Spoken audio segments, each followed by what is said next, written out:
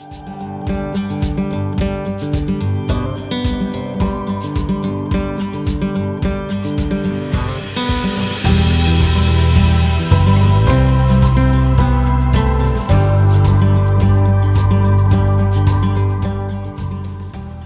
Seeds of Hope, Stories for Lent.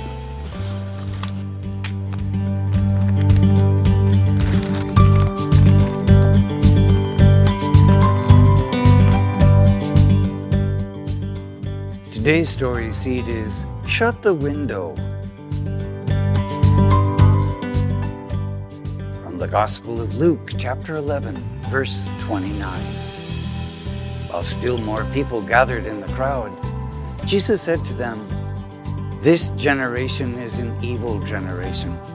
It seeks a sign, but no sign will be given it except the sign of Jonah."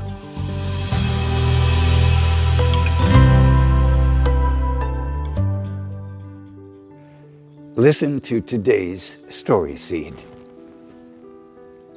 A person learned something important about why they were always cold in the house.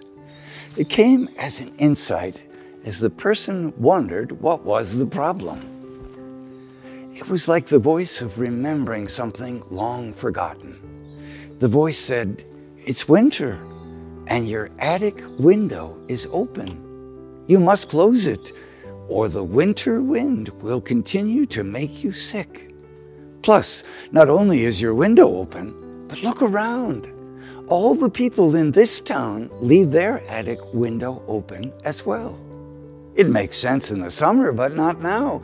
You must close your window and tell all your neighbors to do the same." The person said, "I can't do that. My neighbors would think I was meddling in their business, peeping through their windows." But the voice persisted, and eventually that person closed the attic window and spread the word that others should do the same. And everyone found comfort and warmth from these words. Many years later, the attic windows were again open all winter. This time, the home builder himself relayed to them that the windows were not meant to remain open during the cold months of winter. Yet the people would not listen. "You want to talk about my house, my windows? Really? I don't think so. I'm not cold. We keep our heat on constantly. We don't feel any draft." And so it is today. Some people listen, and some people don't. You want to be open to God's message. Perhaps that's why we open the windows, but there are times to shut the window, to savor the graces that have been given to us, to be warmed by the Holy Spirit. We can't stay stuck in one position throughout our whole life.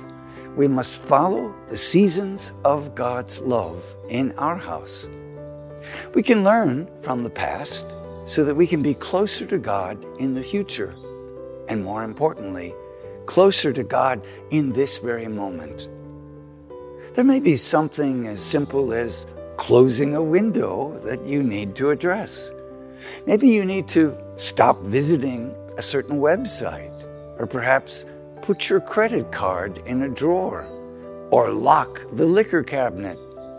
Some of us may need to join a support group, make a phone call we've been postponing, or follow through on a promise we've made.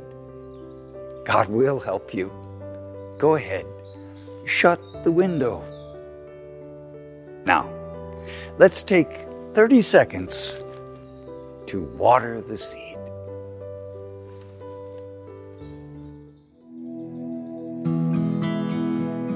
What small ways are you being called today to change your life?